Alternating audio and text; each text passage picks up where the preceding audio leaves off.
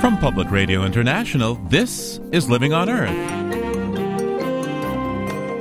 I'm Steve Curwood. University scientists working in West Virginia report that mountaintop removal coal mining is not only bad for the environment, but also carries the risk of cancer for area residents. We found that dust that we collected from residential communities close to mountaintop removal mining sites caused changes in human lung cells that are indicative of cancer development and progression. Also, the universe explained using only the 1,000 most common words. Science, of course, is very intellectual sometimes activity, but equally it's important to remember that it's a human activity and as such is full of passion and creativity, and the aim of the book is to bring some of that back into the story and to speak to people's hearts, not to their minds only. The cosmos and more this week on Living on Earth. Stick around. Support for Living on Earth comes from United Technologies, innovating to make the world a better, more sustainable place to live. From the Jennifer and Ted Stanley studios in Boston and PRI, this is Living on Earth. I'm Steve Curwood. Mountaintop removal is a controversial and highly mechanized method of reaching coal seams in Appalachia. Miners blast the top layers of rock and earth off ridgelines and dump the debris called overburden into valleys below. Now researchers have discovered this mining method is not merely destructive to the environment, but also creates dust that can promote lung cancer. Their study is published in the Environmental Science and Technology Journal, and Dr. Michael Hendricks of Indiana University Bloomington is one of the authors. He joins us now. Welcome to Living on Earth. Thank you. Good to be here. So in your study, what did you find? We found that dust that we collected from residential communities close to mountaintop removal mining sites caused changes in human lung cells that are indicative of cancer development and progression. When we also exposed cells to dust from control communities farther away from mining, we did not find those changes. And you're saying the most dangerous part, at least in terms of getting cancerous changes in lungs, has to do more with the rock that the coal is embedded in than the coal itself. That's true. It seems to be mostly what's called the overburden, the rock in the soil above the coal, that's released during the excavation. It's released through the use of explosives and the use of large excavation equipment that raises dust levels in the nearby communities that can cause these types of health problems. And what are the ingredients from that overburden that gets into the dust that you think is related to cancer? It seems to be a complex mixture. We've found elevated levels of silica on a pretty consistent basis. We've also seen elevations in levels of molybdenum and aluminum, and also in some compounds that are indicative of perhaps particles from the coal itself. So just how are such particles related to cancer in people? The particles, when they're inhaled, can cause a variety of changes to the body's response to try to deal with that foreign agent. Some of those are not specific to the chemical itself, but other types of chemicals or elements, such as silica or molybdenum, can be particularly tumor-promoting. So the mechanisms by which that happens are not totally understood, but it involves a variety of changes to cells in response to these foreign agents. How close are the households at increased risk of cancer to mountaintop removal? In this study, we collected the dust samples within a mile of an active mountaintop removal mining site. In other studies that we've done, we found evidence for elevations in particulate matter in the air within 2 or 3 miles. We don't know exactly what the progression would be as you move away from the mining, but I suspect that most of the effects are probably within 5 to 10 miles of active mining. Now, how important are your results, Professor? There's been concern that mountaintop removal might be related to cancer, might be associated with it. But what does this study do? This study is an important new development in my view because the previous studies, by and large, were epidemiological types of studies that looked at correlations between where people lived and their health status. So we've been able to document a number of occasions that there's higher cancer incidence and mortality, including lung cancer, for people that live near these sites. But until this study, we didn't have direct evidence linking the environmental conditions in these communities to actual biological changes in human lung cells. So this is an important new development in the research line. So how many people are afflicted by lung cancer in these regions close to mountaintop removal compared to people living further away? We have done studies that estimate that people that live in the mountaintop mining regions might experience an additional 60,000 or so cases of cancer. That's total cancer, not just lung cancer. But the extent of the lung cancer would be a sizable percentage of that. And, of course, people are going to say, well, a lot of people in Appalachia smoke. How did you handle that? In the epidemiological studies that we've done, we've shown that the lung cancer risks are greater even when we control for the effects of smoking. So it's not just a smoking effect.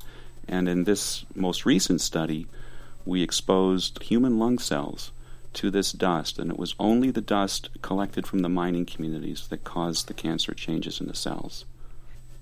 Dr. Hendricks, who's most at risk in these communities of developing lung cancer? People who are at greater risk of developing lung cancer specifically are probably relatively older, and the risk of it is concentrated if you engage in other risks. So smoking, for example, it's probably a greater risk than exposure to the dust itself. People who maybe have other types of health conditions may be more vulnerable to air pollution exposures as well. What kind of risks do very young people, babies, infants, young children run from this? We've done a couple of studies that have looked at health risks for children or for infants. We found, most disturbingly, that the rates of birth defects are higher for mothers who lived in mountaintop mining areas during the time that they were pregnant compared to mothers who did not, again controlling for other risks. We've also found that children that live in the mining communities are more likely to perform poorly at school, which is an indication of poorer cognitive development. So it's possible that children who are exposed to these environmental conditions are also suffering. So what do your findings mean now for the future of mountaintop removal, this part of the coal industry, in terms of health safety? In my opinion, we have enough evidence from this study and from others on both the public health impacts and the environmental impacts that this form of mining should be discontinued. It's environmentally irresponsible, and it's a danger to public health. Michael Hendricks is a professor of applied health science at Indiana University. Thanks so much for taking the time with me today. Thank you. Good to be here. Well, it's almost Halloween, and the kids will be out trick-or-treating for candy. And while you might worry about their teeth, there's another more potent risk. Traces of the powerful neurotoxin lead can be found in some candy. This isn't a new problem. 10 years ago, we reported on lead in chili-flavored sweets imported from Mexico. That problem was solved, but the California Department of Public Health has found lead in some candies made in the U.S. Youth Radio's Raphael Johns has the story. The Jelly Belly headquarters in Vacaville, California, is kind of like Willy Wonka's chocolate factory. There's candy everywhere. Good afternoon, everyone. On behalf of Herb Rowland, our chairman of the Bean, I'd like to welcome you to the Jelly Belly Candy Company. The place smells like a mixture of citrus, strawberries, and pure sugar. Our top 3 flavors are berry cherry, butter popcorn, and black licorice. So, very cherry, butter popcorn, and black licorice. But black licorice in particular may not be as sweet as it sounds. Earlier this year, Jelly Belly and other candy manufacturers, like Trader Joe's and Panda, got a notice of violation. The non-profit Center for Environmental Health found these companies' black licorice tested positive for lead. Jelly Belly declined to comment. The Center for Environmental Health isn't releasing its test results. Nobody should have to be a toxicologist just to buy candy, right? But Carolyn Cox is. She's also the research director at the Center for Environmental Health. Lead is what I like to call a stunningly toxic metal. A metal that can affect the developing brain. Obviously, how much of an effect depends on how contaminated the candy is and what other sources of lead kids are exposed to. Cox says cumulative exposure to lead can cause problems in school. They're going to get lower grades, they're going to have more behavior problems, and that damage to the brain is essentially permanent. The Food and Drug Administration recommends a maximum of 0.1 parts per million lead in candy. That sounds tiny, but even a tiny amount could make you sick. If lead is our problem as consumers, it's also a big problem for the candy industry. Laura Shumo is the Director of Scientific and Regulatory Affairs at the National Confectioners Association, the candy lobby, with its 600 member companies. It absolutely is something that companies are aware of, and it has allowed our member companies to investigate their own processes and their own supply chain and understand the sourcing of these ingredients and how the risk of lead, they have as low of levels as possible.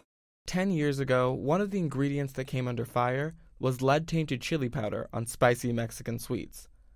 Now, the culprit is the lead in molasses, which is one of the main ingredients in traditional black licorice. Sometimes, this lead is the result of pollutants in the soil or agricultural products like pesticide, which can contaminate the sugarcane grown around the world that is then used to make molasses. And once that lead gets in, it's hard to get out. Again, here's the candy lobby's Laura Shumo. There aren't very many mitigation techniques to take lead out of an ingredient once it has been exposed. So in order to ensure that the food supply has very safe levels, what manufacturers need to do is to monitor their ingredients and to test the ingredients and that those levels are meeting regulatory standards. The government currently doesn't make companies test all their ingredients before putting them into candy. The Center for Environmental Health finalized a settlement at the end of October, but many of the retailers and candy makers named in the suit have already agreed to pay fines and bring down lead levels in all the licorice candies they sell to below 0.035 parts per million by December. One small step towards a world of less contamination. For Living on Earth, I'm Raphael Johns. Raphael reports for Youth Radio. This story was edited by Ike Sriskandarajah.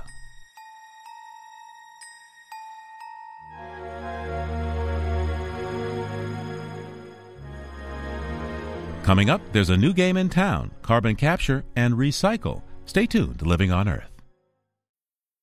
It's Living on Earth. I'm Steve Curwood. A Texas company has launched one of the first commercial operations to capture CO2 and recycle it into commodities, including baking soda. The Skyonic Corporation flipped the switch at a cement plant in San Antonio on October 21st, and in a year expects to capture some 75,000 tons of global warming CO2 and turn it into industrial liquids and solids to sell at a profit. Skyonic says its process can also be used to recycle carbon from power plants. The U.S. Department of Energy invested $28 million in the venture, and its acting assistant secretary, Christopher Smith, told me why. Over the last few years, we've committed over $6 billion to put in place real-world projects that are taking CO2 that otherwise would be going into the atmosphere and capturing it and putting it to beneficial use. So that helps offset the costs of capturing the CO2 in the first place. So we see that as sort of a win-win. What is unique about what Skyonic is doing? Well, Skyonic is a plant that's using direct mineralization of emitted flue gases, which is different from many of the other projects that we have, separating CO2, compressing it, and then using it for other sources. So instead of having CO2 in a gaseous or in a compressed liquid form, you can actually turn it into a mineralized form that can be used in sodium bicarbonate or other useful products that then have some sort of saleable value. Now, as I understand it, Skyonic's process turns out sodium bicarbonate. That's baking soda, I guess. I used to brush my teeth with it sometimes. Then sodium carbonate itself, hydrochloric acid, and then what? It can make sodium hypochlorite, otherwise known as bleach. Yeah, and bleach. So those are the four main products that would come out of this plant. How much sodium bicarbonate will this plant produce, and how does that compare to the demand for sodium bicarbonate here in the United States? Well, in the grand scheme of things, sodium bicarbonate is not going to be a large enough market to alleviate the issues throughout all the CO2 that we have to capture. But this is an important first step to commercialize some processes, to take some things that we know in the laboratory, deploy them out into the field, and have the result of actually reducing the amount of CO2 that's going up into the environment. So As I understand it, you could also use all this bicarbonate to make limestone, which, of course, is an ingredient in cement. Yeah, indeed. I mean, it could be used for limestone. It could be used for road material. So, one of the things that's really interesting about these processes is that as you find ways to create new sources of material like sodium carbonate, and you do have new sources for sodium carbonate and sodium bicarbonate, you will subsequently find new uses for it. Now that Skyonic has its first commercial facility up and running, what do you think that means for other businesses who are trying to make money by capturing and recycling carbon? Well, that's a really important question, and that's, I think, an opportunity to talk about one of our other really important projects that we have that's called Petronova. That's a coal-fired power plant just south of Houston. In this case, it's simply a retrofit of the existing coal-fired power plant.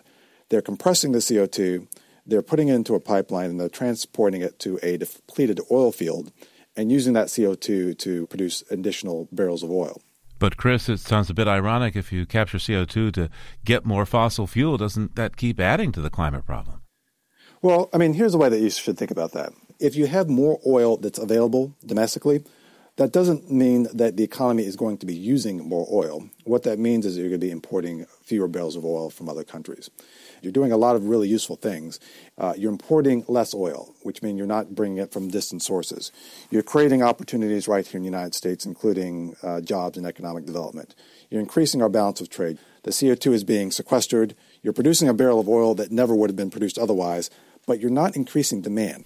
Now, how do you think that President Obama's proposed power plant rules affect this kind of business? Well, this is going to be creating a new market for these type of projects. It's going to be a new incentive for companies to innovate, to move forward, to reduce the cost of capture. And indeed, in the case of a project like Skyonic that we're talking about today, find new beneficial uses for that CO2. Supporting projects like this, what's the risk that funds are getting diverted from alternative energy? Well, there's still a tremendous interest in all of the research and development we're doing here within the Department of Energy. Wind, solar, enhanced geothermal, nuclear. But we also have to think about the energy sources of today, because not only here domestically in the United States, but also around the world, there's a lot of coal that's being burned, there's a lot of coal that's being used, and we have to deal with that. So we have to come up with smart solutions. And you have to invest in a lot of different areas because science being what it is, you don't know where it's going to take you.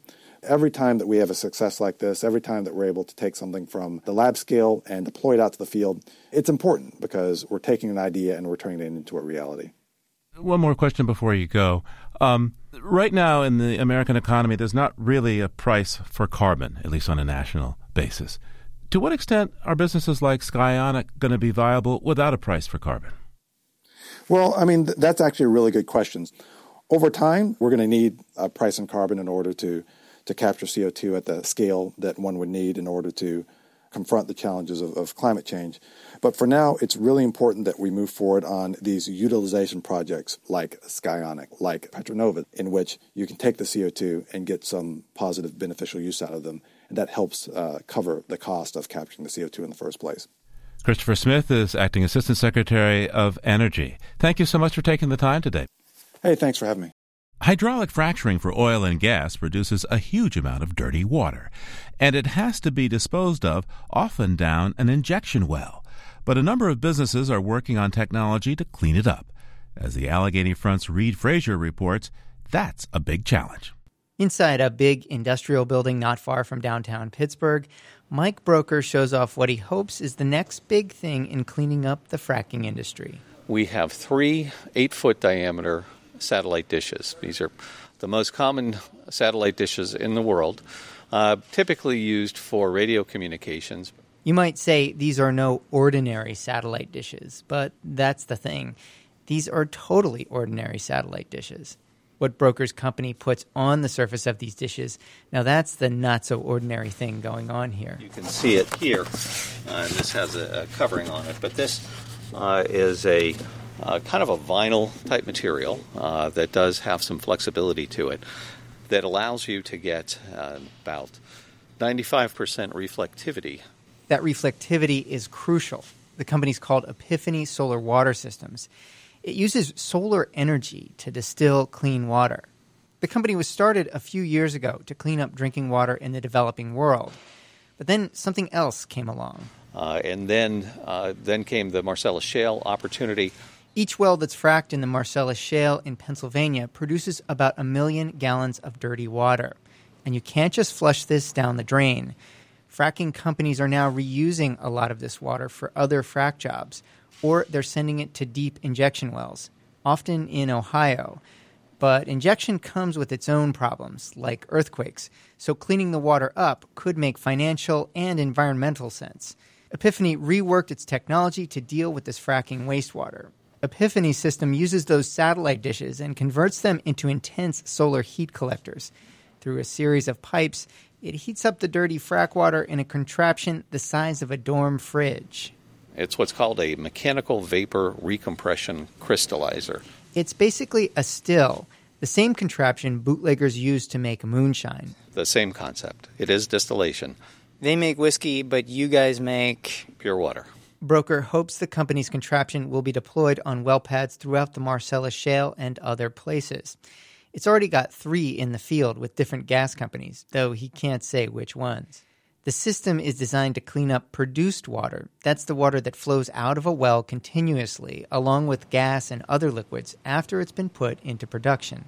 That water has been sitting underground for hundreds of millions of years, and that makes for a headache to clean up. You've got water that has a tremendous amount of salt in it, about 18% salt. By example, the ocean has about 3 to 4% salt. Salt destroys equipment, so Epiphany has had to use materials that won't corrode. The salt also presents a challenge to other technologies Epiphany is competing with. Reverse osmosis, for instance, uses a membrane, essentially a filter, to strain the salt out of seawater. To get the water through the membrane, you have to apply pressure to it. But the saltier the water, the more pressure you need. The issue is that with flowback water and produced water, the salinity is so high that you have to push very, very hard, and that risks rupturing the membrane. Megan Mauder is an engineer at Carnegie Mellon University. Mauder's team has created a special membrane that will allow water vapor to go through it, but no liquids. Dirty water stays back, clean vapor travels through. No, there it goes. In her lab at Carnegie Mellon, Mauder shows how the system works. There is now water coming out of this reservoir, coming in here, across the membrane, and then discharging back there. Salty water is heated up and piped to a tiny membrane, a small white semicircle of plastic cloth. On the other side of the membrane, there's cold water, so through simple condensation, clean water flows out of the system. The key, though, is getting the membrane just right, Mauder says. So this particular sample is a millipore membrane. It's very similar to the polymer that is used to make Gore-Tex. Mauder says she's a long way from having a product that can be commercialized. But if there's ever a machine that can clean up frack water cheaply, some think it will have no shortage of buyers. The research firm Lux found the market for wastewater treatment from oil and gas is about $1 billion right now, and it could grow to $9 billion by the next decade. But not everyone thinks that these new technologies will ever make that money. Brent Giles studies the water market for Lux. He says a lot of startups got into the market thinking they could solve the frack water problem. A lot of the startups that we see in produced water, in flowback water, are fairly naive, and they've got a solution. And as soon as they started seeing frack water issues show up in the New York Times and newspapers like that, they kind of did a 180 and decided that they were going to become experts in the oil and gas space. And that hasn't worked out for a lot of them. Why hasn't it worked out? Well, Giles says it's the water. In the Marcellus, most of these technologies, these more advanced technologies, have utterly failed to treat the water. It's such low-quality water that the technologies crash and burn when they try to treat it.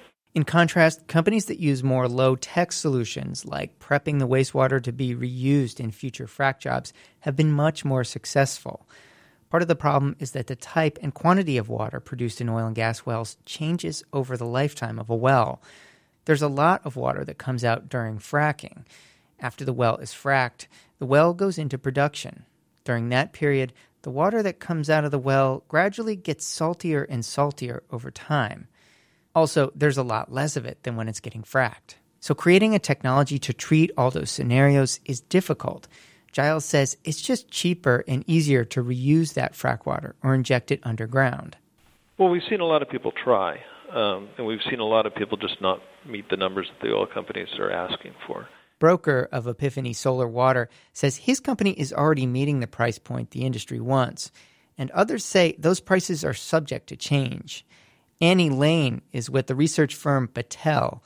Lane is working on a reverse osmosis system that uses multiple membranes. The industry is very interested in potential changes in policy and regulations. Lane says she's getting more interest from oil and gas companies and technologies like hers that can deal with this dirty water. They see continued use of injection wells actually as being threatened due to possible changes in policy. So they're interested in identifying alternatives. She thinks one day the water will be more valuable cleaned up and above ground than pumped down a hole. I'm Reed Frazier. Reed's story comes to us from the public radio program, The Allegheny Front. Many of us have clunky old TVs or obsolete computer clutter. And despite good intentions, chances are when we finally get rid of it, we won't recycle it, according to a survey by Best Buy. And e-waste in the dump can leach toxins into the environment. So some companies, including Staples and Best Buy, subsidize electronics recycling and take e-waste for free. To find out more, we called up John Shigarian, CEO and co-founder of Electronic Recyclers International. He spoke with Living on Earth's Helen Palmer. Tell me, first of all, there's this recent survey from Best Buy which noted that only a third of people, just over a third, actually manage to recycle any of their electronics, though about two-thirds of us really want to. What gets in the way of us actually recycling all this old electronic junk? Well, what gets in the way of most people recycling is apathy or lack of accessibility or knowledge. But once people know how to recycle, where to recycle, most people want to do the right thing, and recycling rates, therefore, are rising. Best Buy has seen their volumes go up year after year with their great recycling program, which they pioneered in about 2007. And so to me, it's very encouraging that retailers like them have created a new recycling paradigm, making it accessible for the public at large, and they've led on that, and others have followed. Yes, I believe Staples as well takes recycling. I don't know who else does. Well, you're right. Staples and Best Buy are the platinum standard. Because not only do they take old electronics back, but they also have announced publicly that they only allow responsible recyclers who are certified to touch those electronics. And that's a very, very important point. So when you say you recycle everything, what kinds of things come out? I mean, is there value to be had from these old electronics that you can actually realize?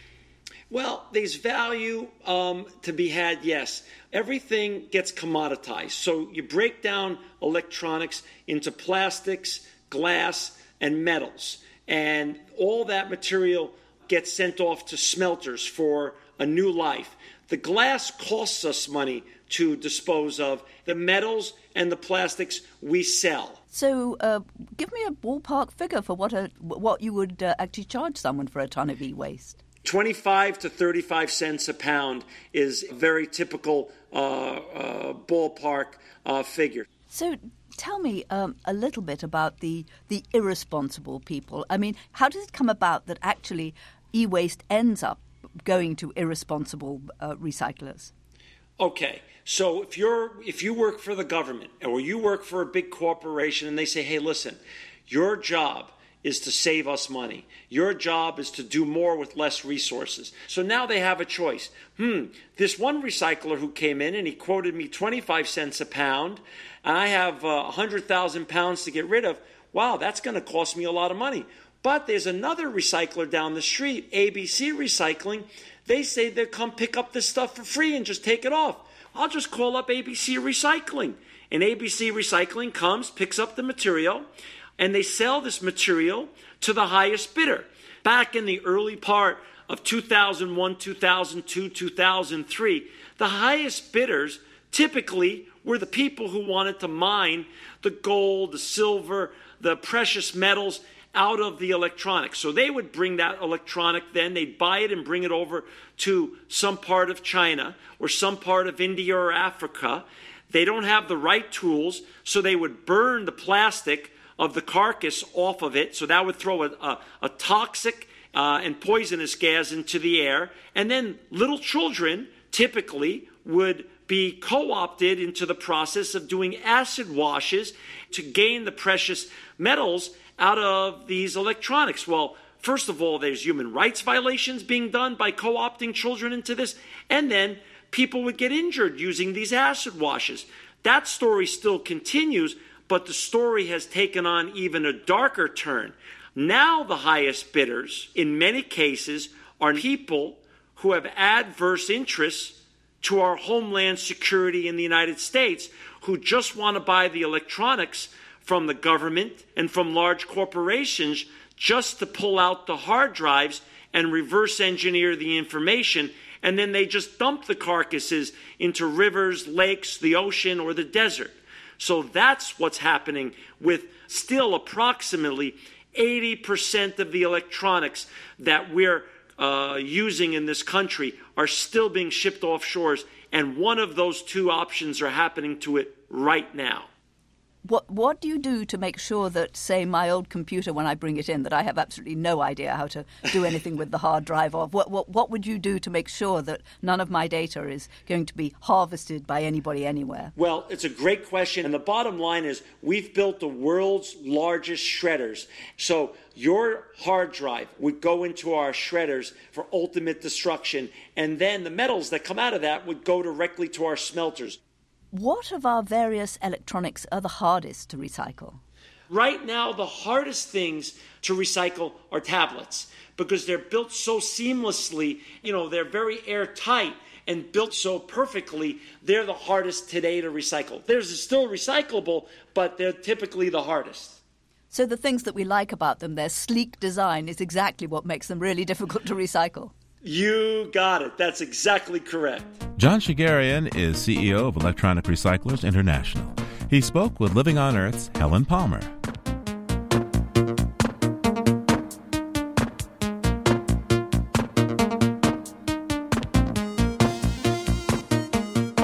Coming up, using very free words to explain very big ideas. That's just ahead on Living on Earth. Stay tuned. Funding for Living on Earth comes from United Technologies, a provider to the aerospace and building systems industries worldwide. UTC Building and Industrial Systems provides building technologies and supplies, container refrigeration systems that transport and preserve food, and medicine with brands such as Otis, Carrier, Chubb, Edwards, and Kidde. This is PRI, Public Radio International. It's Living on Earth. I'm Steve Curwood.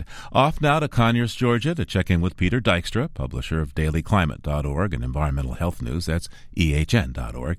Hey, so Peter, what's shaking beyond the headlines today? Well, hi, Steve. This past week, there were a couple of stories that caught our eye about climate change and political mischief. We learned of the death of Rick Piltz, who is something of a hero in the climate science community, for blowing the whistle 9 years ago on the Bush administration's interference with a U.S. climate science report. Yeah, tell us a little bit more about Rick Piltz. He has an interesting history. Yeah, Rick was a senior associate in the administration's Global Change Research Program, the White House office that keeps an eye on climate change, from midway in the Clinton administration to 2005 during the George W. Bush administration. That year, he quit in protest after learning that a climate science report had been edited and altered to downplay climate change impacts and overplay scientific doubts about how the climate is changing. Yeah, and as I recall, he became a classic government whistleblower. If there were a government whistleblowers hall of fame, he'd be in. Rick Piltz turned where a lot of government whistleblowers do, to a group called the Government Accountability Project. Together they took copies of handwritten changes to the science documents to the New York Times, who published them and ignited a little firestorm. Phil Cooney, who had worked his way from being a petroleum industry lobbyist to being Bush's chief of staff at the Council on Environmental Quality, was at the center of the firestorm. Cooney resigned his government job and soon after was hired into ExxonMobil as a lobbyist, where he remains to this day. Rick Piltz went on to run a group and a website called Climate Science Watch, and last year in a video, he said it's a nonpartisan thing. And here's his quote, "It's not just one administration, they all need a watchdog." So Rick Piltz fought political interference in science, but you said there's another story about the same kind of stuff. Yeah, and that's going on right now. 2 congressional committees are going after an environmental group for the apparently unfathomable act of communicating with the Environmental Protection Agency. The Natural Resources Defense Council, one of the best-known environmental advocacy groups in the country, stands accused of advocating for the environment. Congressman Darrell Issa, who runs the House Oversight Committee, has taken time from his Benghazi hearings to demand all of NRDC's correspondence with the EPA over that agency's rulemaking to limit carbon emissions. He's joined in this effort by David Vitter, the ranking Republican member of the Senate's Environment Committee. Both NRDC and EPA say everything's above board, but the legislators smell a scandal, and when you watch it all unfold, you wish there were more people like Rick Piltz to stand up for science and smart policy making. Well, it does take a lot of courage to be a whistleblower. And it seems courage is in short supply to buck the tide on energy and environment issues, especially during this midterm election year. Climate change is front and center in only a few election races, like the open U.S. Senate seat in Michigan. The best of the worst is possibly the House Committee on Science, Space, and Technology, where, according to Scientific American magazine, just 5 of its 22 majority party members are on record as affirming that climate change is real. That's the Science Committee, Steve. And the current line to duck any discussion of climate change is to say, I am not a scientist. But some of the same folks who beg off any discussion about climate change because they're not scientists are very, very eager to tell us what to do about Ebola or health care. Only in America. Hey, listen, can you take us back into the environmental time machine? What's on the calendar from this week? 66 years ago this week, a weather inversion trapped the industrial town of Donora, Pennsylvania, inside a cloud of smog, largely from the town's zinc smelter and nearby steel mills. 20 people died within hours, and estimated 6,000 people were sickened as the smoke hung in the air for days. Yeah, and that was one of the early, most important events in America's coming to grips with its own air pollution problem. Right, and painfully so. It's not just the health repercussions from pollution, but the town of Donora lost over 5,000 jobs in the next decade as the culprits in the smog disaster, the zinc smelter and the steel mills, closed down. Much of the steel industry eventually migrated to places like China, where they're now just coming to grips with their own Donora-style disasters. Indeed. But one more thought about Donora. 2 well-known names from very different fields grew up in Donora around this time. Devra Lee Davis is a toxicologist and environmental health specialist. She was a 2-year-old at the time of the Donora disaster. And in a very different field, and it was usually left field, was Donora native Stan Musial. By 1948, he was well on his way to becoming one of the greatest baseball players of the 20th century, but Musial's father, Lukasz Musial, took ill and later died as a result of the Donora smog disaster. Peter Dykstra is publisher of Environmental Health News. That's ehn.org and thedailyclimate.org. Thanks so much for taking the time with us today, Peter. Okay, Steve, thanks a lot, and we'll talk to you soon. And there's more on these stories at our website, loe.org. And now a new book that aims beyond the sky. We're talking about the universe and cosmology, which most of us at best find confusing. The Edge of the Sky by Roberto Trotta aims to simplify and clarify. The book explains the universe in the 1,000 most used words, or rather the all there is and 1,000, since universe and 1,000 aren't on that list. Roberto Trotta studies dark matter and what he calls the dark push and the early all there is at Imperial College in London, and joins us. We're happy to have you on Living on Our Homeworld, Roberto. Thank you, Steve. Great to be here. So tell me, what inspired you to use only the 1,000 most common English words to tell the story of the cosmos? For a decade, I've been looking for new ways of connecting people with cosmology, the study of the universe, and the mystery and the great sense of wonder that the universe inspires. Then one day, something interesting happened to me. I stumbled on an XKCD cartoon that's a web-based comic series. It was a picture of the Saturn V moon rocket, but it was labeled using only the most common 1,000 words in English. And so instead of calling it Saturn V moon rocket, it was called the UpGoer 5, because it's something that goes up. It's a rocket, and rocket is not one of the words. So I thought, well, actually, perhaps here is a language, here is a format that could be used to get rid of all the jargon that scientists sometimes use to talk about their science, and talk about the entire universe, that's to say, the all there is, in simple language that anybody can understand. So please share with us some of the most surprising words that are on the list and some of the ones that aren't. Well, it was very surprising to me, in fact, to go through the list and see that fairly common words like energy, for example, is not on the list. And so I couldn't use energy, I couldn't use moon, I couldn't use science or scientist or physics, gravity.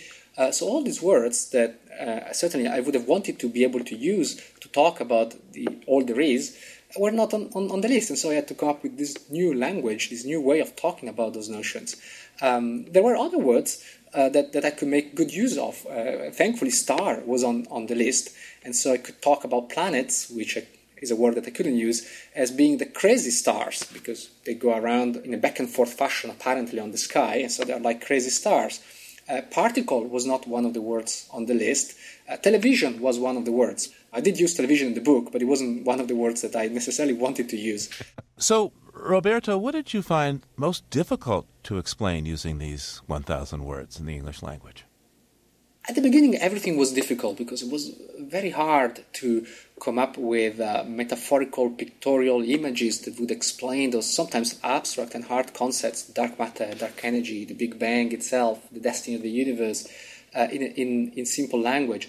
But then, little by little, this new voice started to emerge from the format itself, and it grew on me, and things became simpler because I started getting the language, getting the new format, until I got to the point where I wanted to talk about the very early universe, that's to say the very first fraction of a second after the Big Bang, which, by the way, is not called the Big Bang because bang is not one of the words.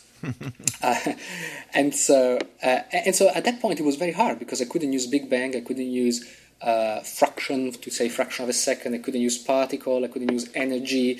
All of these important words weren't available. I couldn't use fog. Now, why would fog be important? Well, because the early universe is some kind of high energy fog, but in the expression high energy fog, I didn't have energy and I didn't have fog. So what did you choose? So in the end, I chose a more metaphorical representation of things, and so particles, of which the early universe is full of, became drops.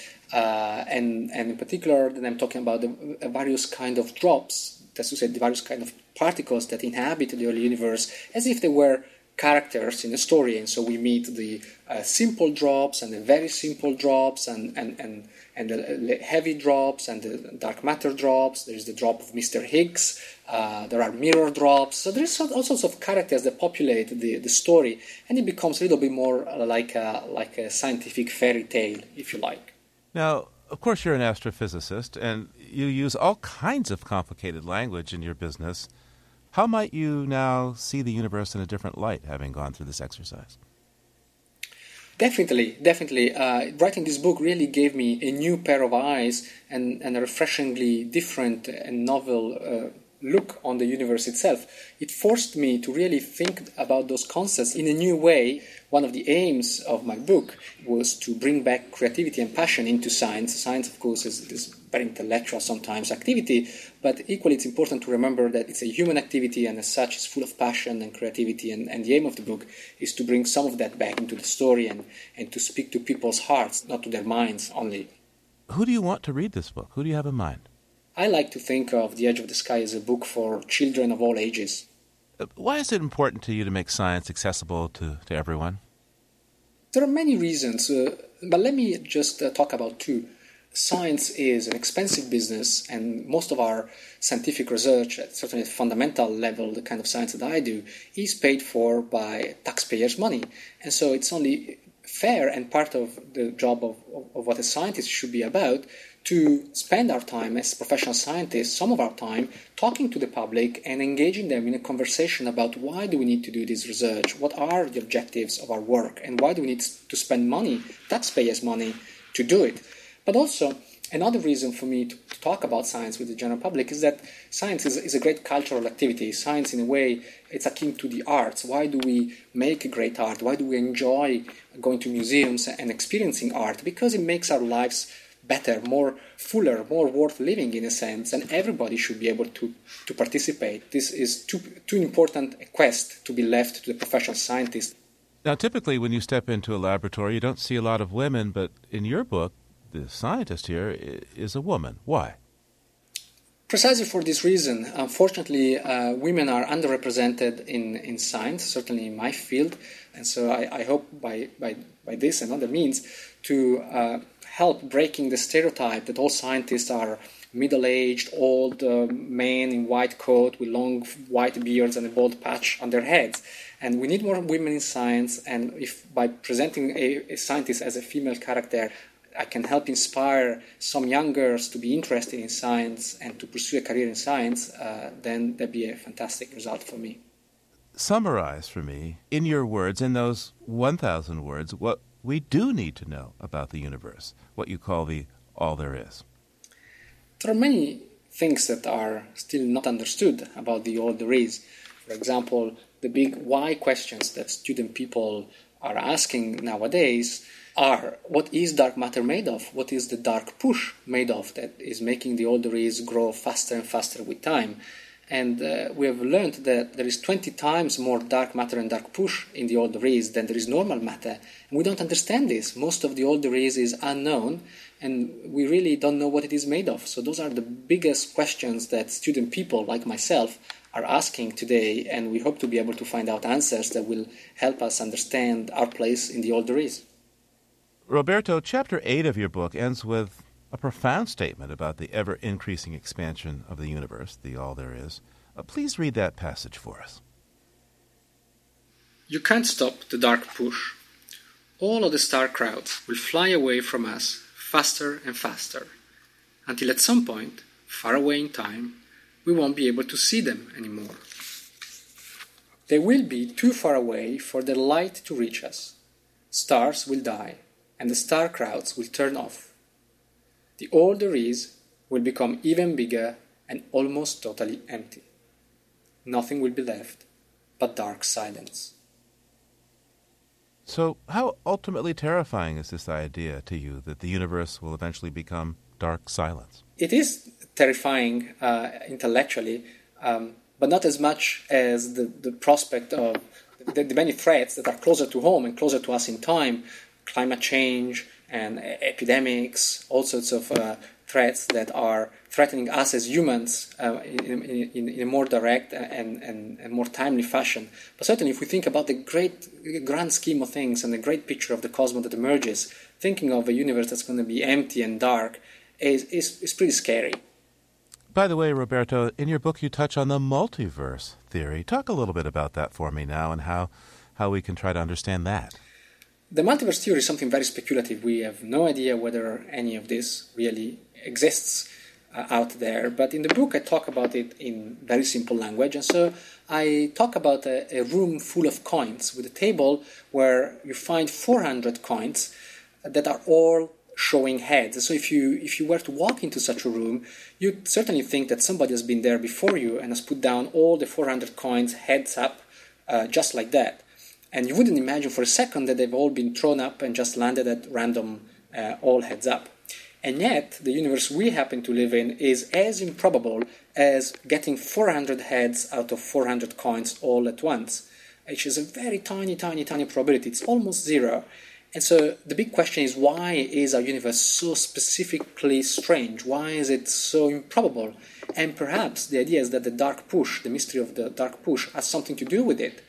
And the tentative explanation that scientists are beginning to give is that perhaps it's a question of just having many, many rooms, having many, many flips of the 400 coins, and sooner or later you'll end up with one room that has all of the 400 coins in it showing heads up just like that, just by the laws of chance. It's only a question of having enough rooms, and that's to say, to having enough universes in the multiverse, a collection of many, many, many different universes, and we will live in one that's just right for us, one that's very improbable, but that happened just by chance.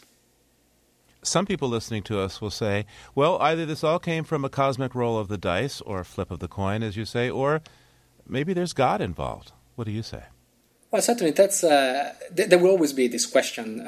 Science, even with the tentative explanation of the multiverse, is ultimately silent about the meaning of physics, the meaning of the universe, and the meaning of facts. And so the meaning of all our scientific discoveries, the ultimate fundamental meaning of reality and the why are we here questions are questions that science cannot methodologically answer, and so it remains for each individual to find meaning and perspective and a sense of direction in their lives in any way that's meaningful to them. Before you go, your favorite star? My favorite star hasn't been discovered yet. It's probably a dark star in a dark nebula made of dark matter. Roberto Trotta studies dark matter, dark energy, and the early universe as an astrophysicist at Imperial College in London. Professor Trotta, thanks so much for your time today. Thank you, Steve. Great pleasure talking to you.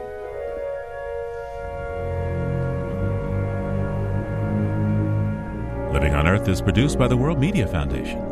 Naomi Ehrenberg, Bobby Bascom, Emmett Fitzgerald, Helen Palmer, Adelaide Chen, Jenny Doring, Lauren Hinkle, Jake Lucas, and Jennifer Marquis are all part of the team. Our show is engineered by James Kerwood with help from Carlin Daigle. Alison Lierstein composed our themes. You can find us anytime at LOE.org and like us, please, on our Facebook page. It's PRI's Living on Earth, and we tweet from @LivingOnEarth. I'm Steve Kerwood. Thanks for listening. Funding for Living on Earth comes from the Grantham Foundation for the Protection of the Environment, supporting strategic communication and collaboration in solving the world's most pressing environmental problems. The Candida Fund, furthering the values that contribute to a healthy planet, and Gilman Ordway for coverage of conservation and environmental change. Living on Earth is also supported by Stonyfield Farm, makers of organic yogurt, smoothies, and more. www.stonyfield.com. PRI, Public Radio International.